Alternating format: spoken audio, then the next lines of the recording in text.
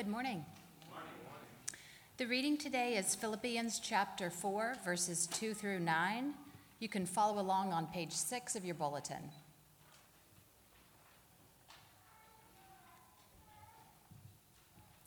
I plead with Euodia, and I plead with Syntyche, to be of the same mind in the Lord.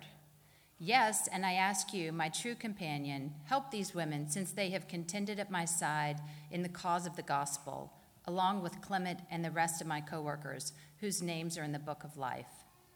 Rejoice in the Lord always. I will say it again, rejoice. Let your gentleness be evident to all. The Lord is near. Do not be anxious about anything, but in every situation, by prayer and petition, with thanksgiving, present your requests to God. And the peace of God, which transcends all understanding, will guard your hearts and your minds in Christ Jesus.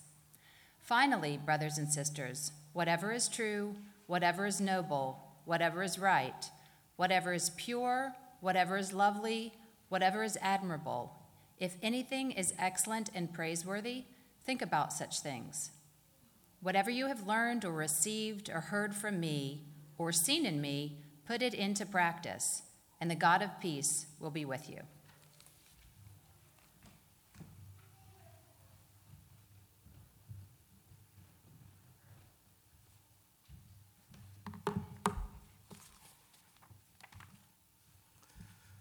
Hi. I think it's been a while since I've been up here preaching. But as I said earlier, my name is Yancey. I'm one of the pastors here. You know, our lead pastor, Duquan, is away on sabbatical. And I just want to remind you, as Marcus did earlier, keep him in your prayers. Keep he and his family in your prayers. This whole transition can be a restless time, a time of wrestling and learning how to break away from normal life as they understood it to transition into the sabbatical that God is bringing them into. So, just remember to pray that God would give them peace as they're away from us. So today we're beginning a new sermon series, a 6-part series called The Practices of a Peacemaking Community. So in a moment, we'll focus in on that, on how Jesus gave us peace and how to embrace the peace of God. But first, will you join us in prayer? Jesus, thank you so much. God, we need you. We need you as the head of our church. We need you as the head of our households. God, we need you as the head of our community. Take us now into new heights in your love, and teach us how to be a community that cherishes you more and the world less. For when we delight in you, all else has its proper place. Be with us now, we pray. Amen. A peaceful community. You know, as I've been thinking about that word, peace, it's a very common word to our ears. So for some, it does mean just having a calm. For others, it means the absence of noise. Maybe for some moms, it means that for you at times.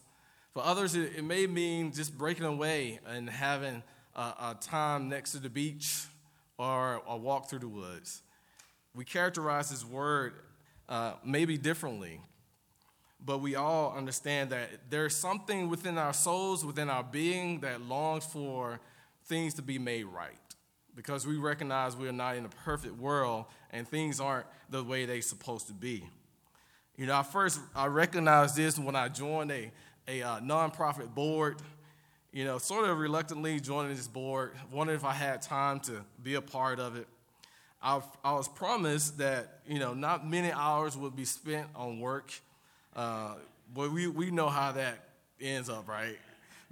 Not the case as I thought it was going to be. So the longer I sat on this board of this community organization, the more I came to realize the depth of disagreement that the board had with one another. So when I thought there would be a time of peace and an easy transition to being on this board, there was a need for peace. So from the outside looking in, the partners, they was cordial with each other, respectful and kind. Upon further review, these guys could not persevere beyond the impasse of failed attempts at seeking peace between one another. How could believers live like this? They could not come to a solution with each other. But we know the semblance of peace does not replace the desperate need for internal and indeed external peace. So if there isn't peace, there will be trouble that rocks our security. We all have felt that at one time or another. We felt that security being rocked in our community, in ourselves, and in our world. And on the world stage, we all long for that. As leaders sit down together to have peaceful negotiations or first chat, we're hoping that things go well. We're watching with bated breath to see what happens. And we know on the world stage as well that there have been many peace treaties that have been indeed broken. Some of those are in my household. So I know how it goes. My failure indeed. But you know, theologian Cornelius Plantinga Jr. states, at the bottom, we human beings want security. We feel restless and anxious in the world because we are both finite and free, both limited and unlimited. We are persons of seemingly less possibilities and of immense power. But we are also creatures utterly dependent on the good offices of our Creator, prophet, priest, king. So we live on the edge of our finitude and freedom, anxious lest we miss opportunities and anxious anew when we have exploited them. For suppose we lose our advantage. Suppose someone or somebody usurps our power or defrauds us of our money and defeats us in our re-election bid for office. Don't persons of eminence fear obscurity, just as tyrants fear the approach of justice? Anxiety is only the context for sin, not its cause. Our base problem really is this: unbelief.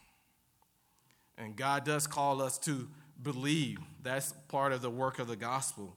And this is what Jesus promised in John 13:33, that we will receive trouble in this world. In this world, the way the world goes about seeking peace, there will be trouble. There will be a lack of it in the way the world pursues it.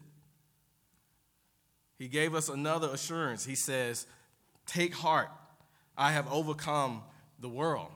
And that should be good assurance to us. Our Lord and Savior is saying, my death on the cross and my power to raise from the dead should be enough for you to see that everything will be all right, that indeed the victory is in hand. Is at hand for you and that's hand for me right now, because God does give us peace through Jesus. He does come and turn our world upside down at times to show us his love. It's almost as if the Savior has to wrestle us down to show, I love you, I'm committed to you, and I'm not going anywhere. And that's hard. Because as I think about being a father and dealing with my children, that is the wrestling match. I would love you, so I'm not going to let you hit your sister upside the head. I love you, so I'm not going to let you wrestle with the baby. I love you, and you're not going to get your way, but I'm going to bring peace to you. So we see that Jesus brings this. We see the formulation of this in our text in verse 7. It is the peace of God that guards our hearts and minds in Christ Jesus. God's peace comes and builds a fort around our hearts and our minds. It's the peace itself that's there for us, it's given us assurance that God is working for us in our benefit, on our behalf, even when it hurts, even when our hearts seem to be lagging or our minds seem to be wandering on something else that it would hold on to other than Christ. When we look throughout Scripture, we see peace to you as a common Hebraic greeting. And go in peace is common when departing. So we see this idea of peace or shalom, eirene. Shalom is this flourishing of God. Automatically, we go back to the beginning, Genesis 1 and 2, where there was a flourishing in the garden for Adam, where there was a flourishing for God himself when he began to create things in the world. He spoke things and they came to be, and they flourished as God intended for them to be. And if you look now at creation, you go outside right now, there's some bushes, some weeds, something that's overgrown. Unless we cut back those things in our garden or in our house, coming up through the pavement of our streets, unless we cut back those things, they will continue to flourish.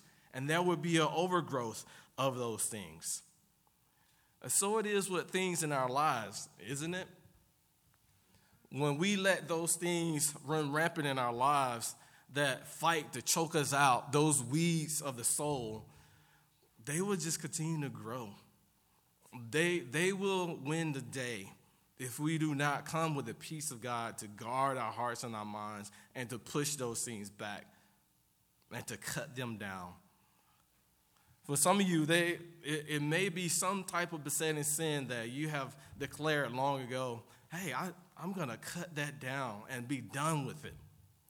For others, it could be how you treat one another, how you treat your neighbor with disdain. You have declared that I should not have said that. I would do better next time. We have to cut those weeds back in our hearts. But more, really, I think God is calling us to uproot the very thing that's causing us and that's hindering our peace. So we see automatically there was a flourishing in the garden, but then the fall did happen. It did happen, and it did disrupt shalom, but not all-inclusive, and that's why we feel this sense of being free and being finite, because God is committed to bringing shalom in our lives, bringing dignity in our lives. So instead of war, God still disclaimed peace. Instead of fighting, God still proclaims peace. Instead of the fall of mankind, God declares peace, all because of what Christ has done. We were made in God's image, and peace among men is a reflection of God's own nature. So peace is something of the attribute of God that he gives us as a part of himself. God is completely at peace with himself. And then we see overall, peace in scriptures refers mostly to a quality of human life given by God as a blessing of salvation. For those who are in Christ, this peace he has given you. Christ declared, the counselor, in John 14, the counselor, the Holy Spirit, whom the Father will send in my name, will teach you all things and will remind you of everything I have said to you.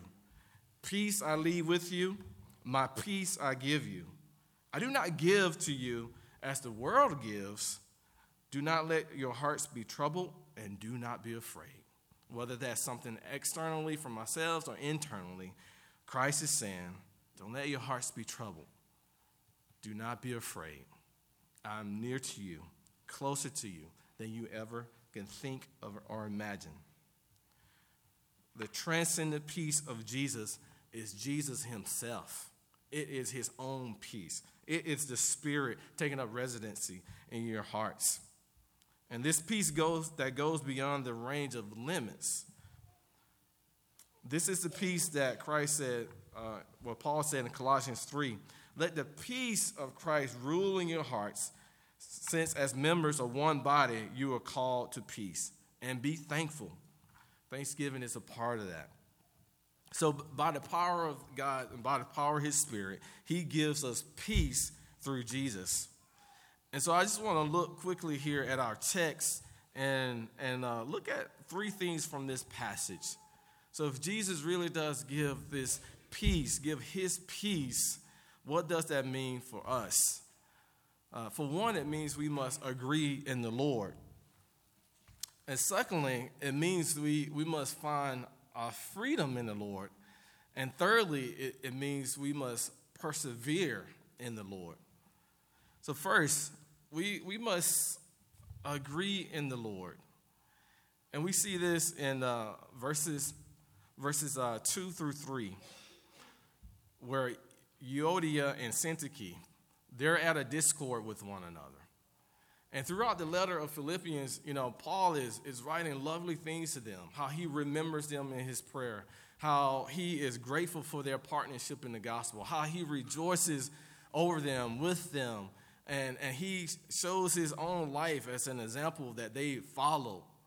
But he comes to this place and he pleads with Euodia and Syntyche about discord that they are having in their lives. But what is really needed here in order to agree in the Lord? The first thing we see here in verse 2, in this pleading, Paul said, I plead with Euodia and I plead with Syntyche to agree with each other in the Lord. So that we need this encouragement, this deep, profound encouragement from one another. Because they were in discord with each other, and Paul is giving this urgent cry, this plea, this encouragement. It's really strong encouragement to these ladies to come face to face with each other, to reason together. As God says in Isaiah, let's reason together, face each other over their disagreement.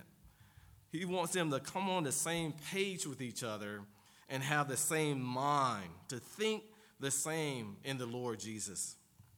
He's already addressed the wider community in chapter 2, verse 5. He tells them, your attitude should be that of Christ Jesus, the same as that of Christ Jesus.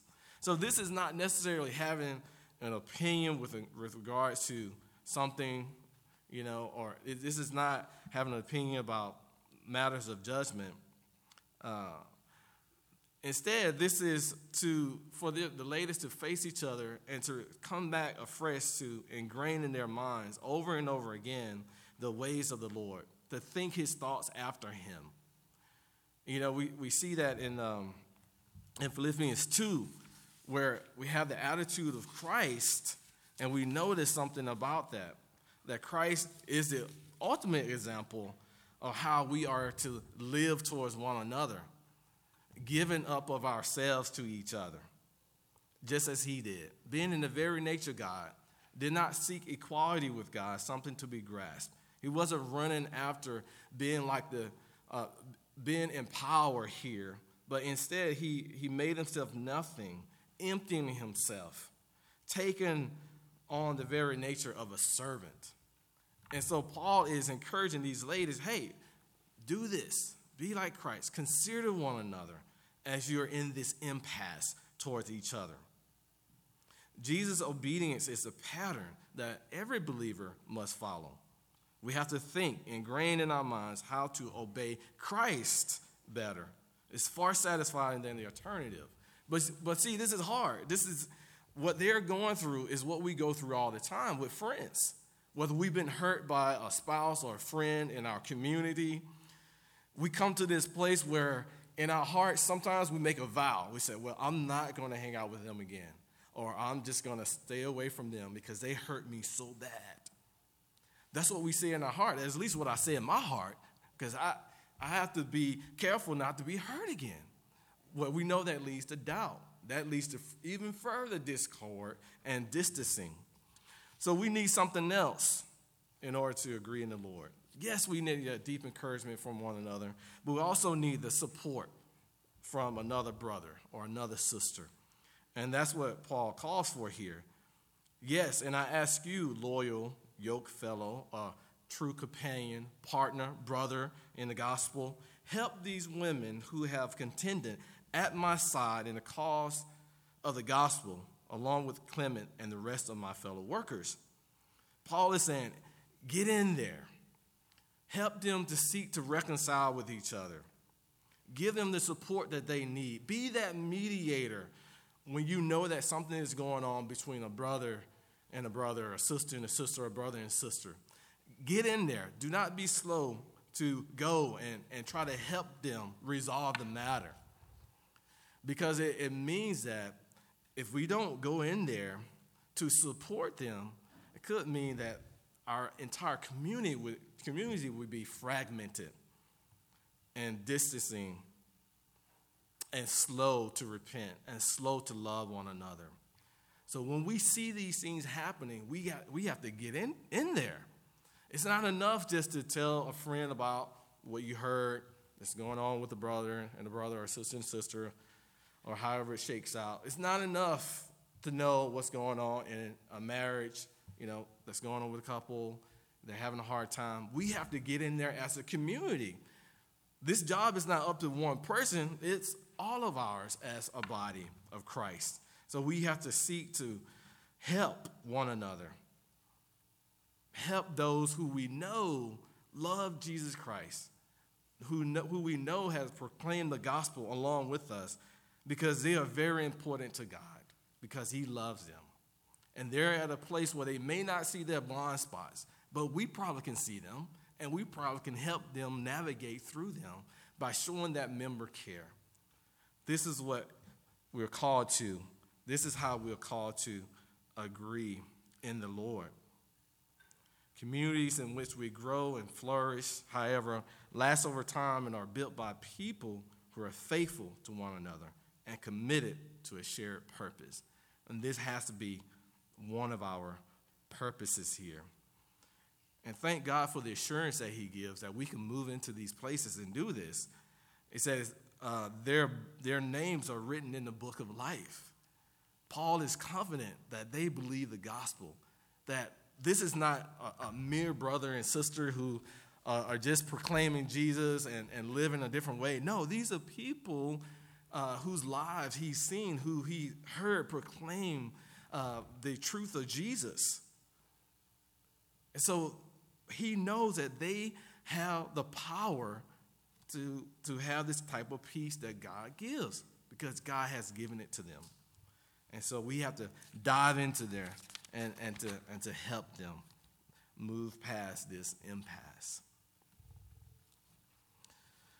So another thing here, now that we've received this peace from Jesus, we're able to find freedom in the Lord. And I know this is a very popular passage. I love it. It's so endearing to my heart. It really stirs my heart to faithfulness and to trust God, because it is indeed about rejoicing. So we find here in verses 4 through 7 what Paul says for us to rejoice. He gives about 4 or 5 commands here, things for us to do to find this type of freedom, because we all deal with some type of anxiety in our lives, whether that is anxiety from our family of origin, things that how our family has brought us up, whether intentionally or not, things that have happened in our background. So it could be family of origin issues. It could be something that has happened in your life today, circumstantial, that brings anxiety to you. It could be a lifestyle that you're living that has brought anxiety. Or it could be just hereditary. It could just be from the fall that we are just broken and we have this sort of predisposition towards anxiety. It could be a number of things that we're anxious about. But the anxiety here is indeed this deep, not just this worrying about what you would eat or drink, but it is this sort of mind attack, this mind change, if you will. It's when the thoughts just continue to come and you're worried about your very life. It could be thoughts that you're perceiving, or it just could be a deep-seated fear that you're unable to shake. But the anxiety is something that is not easily moved away from. But God gives us this. He gives us joy. He says, rejoice in the Lord always. I will say it again, rejoice. Paul puts emphasis on this, and we have reason to rejoice. Our rejoicing is a very reflection of God's delight in us. The Lord rejoiced in creation. He rejoiced in what he has made, and he rejoiced in his people, the sons and daughters that he loved. So when we believe the victorious message of the cross and the resurrection of Christ, and we're experiencing the ongoing work of the Spirit through repentance and faith, God promises that we will be joyful. It's the fruit of the Spirit, joy. It leads to rejoicing. This is something that only God can give. Next, he says, next one is gentleness. We can find freedom in this. Say, let your gentleness be evident to all. Why? What's the assurance? The Lord is near. So gentleness is not insisting everything that be right the way that you want it to be. It's not insistent, but it's yielding. It's like coming to a roundabout down the street, and instead of pulling out in front of a car, you yield. You wait until they pass. And that's beautiful in a community like ours. Where are we yielding? Where are we being gentle with one another? Where are we being flexible to allow the other to go and to flourish? Not trying to stand out, to say, hey, look, I'm somebody, but really loving a brother and sister to encourage them towards growth and maturity. The third thing here is not being anxious. Do not be anxious about anything, but in everything by prayer and petition. And as we were saying earlier, anxiety really does disrupt our joy and deprives us of peace. It's the pain and suffering that we feel in life.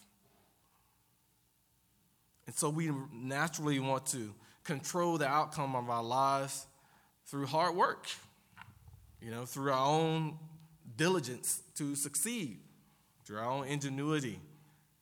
C.S. Lewis states, God cannot give us happiness and peace apart from himself because it is not there. There's no such thing. And we need to take heart in that, because I don't know about you, but I become tired of the rat race, of running after my own ambition and goals. It's heavy laden. And so it's good that it only can be found in the Father. And he gives us Christ. And he promises this peace from our inmost being, not from outside of ourselves.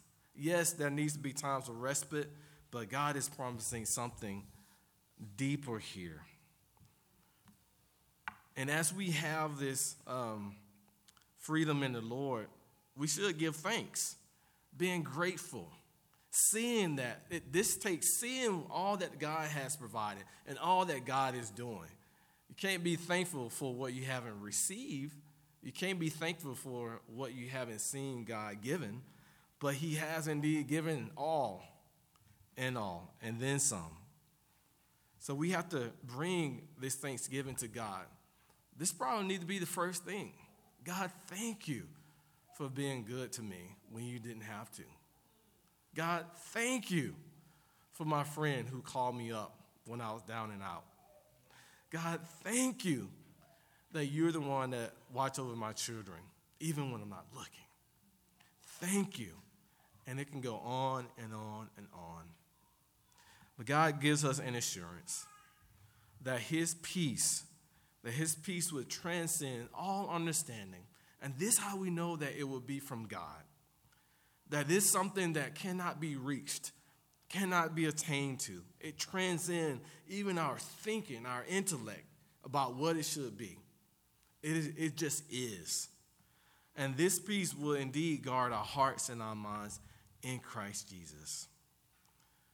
So we've looked at the fact that Jesus does give us peace, and that we can rejoice in this. We can agree in the Lord, and we can find our freedom in it. Lastly, really quickly here, in the last 2 minutes I have left, we can persevere in the Lord. And Paul is encouraging us here in verses 8 and 9 to do a couple of things. Really to ponder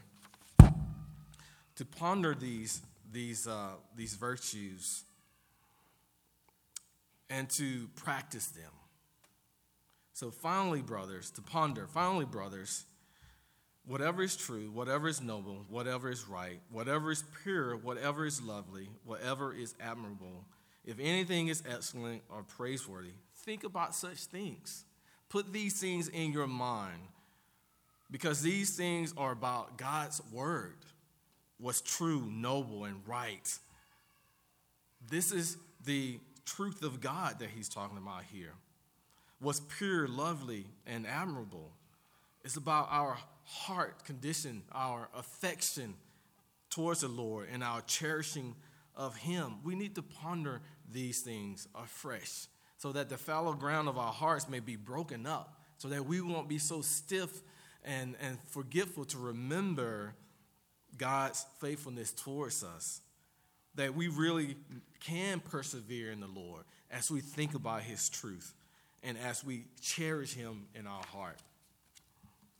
The second thing, of course, we can't do anything without putting this into practice. It's not good just to know, but we have to put this into practice.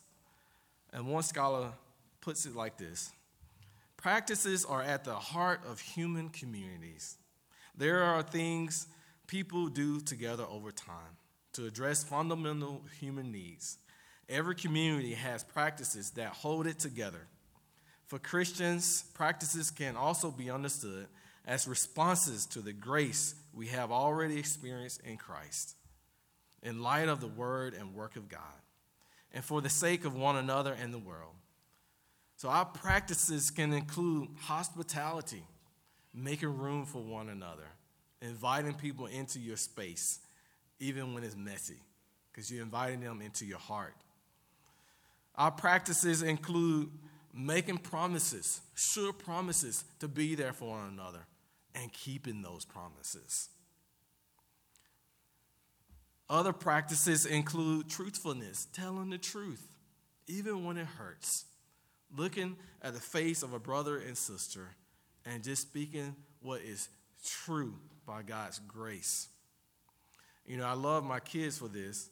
You know, after my son went through a period of fibbing a little bit, he came back around to telling the truth about everything. So I feel this freedom. I can ask him about something, and he would just tell the truth. I try not to wince whenever it's not something savory. But he's appreciate that truth. It's a reminder. Gratitude, and we'll look at this in weeks to come. You know, being grateful is another practice. Sabbath keeping, sharing testimonies with each other, discerning what's right and good, forgiving each other, worshiping personally, communally, seeking to bring healing. Maybe it's a word you're bringing to one another. Maybe it is something that you're giving to one another that they have in need. These are some of the practices. And God gives us assurance again in this passage. And the God of peace will be with you. He is the God of peace who wants to bestow peace upon peace upon peace on us. Because this peace that he's already given us is based in Christ. And so God is calling us even today to embrace this, to soak it up, to think about it, to take it to heart, and to live it out. Let's pray. Jesus, thank you for your work that you've given us in the gospel. More than that, thank you for who you are and your love. In your name we pray. Amen.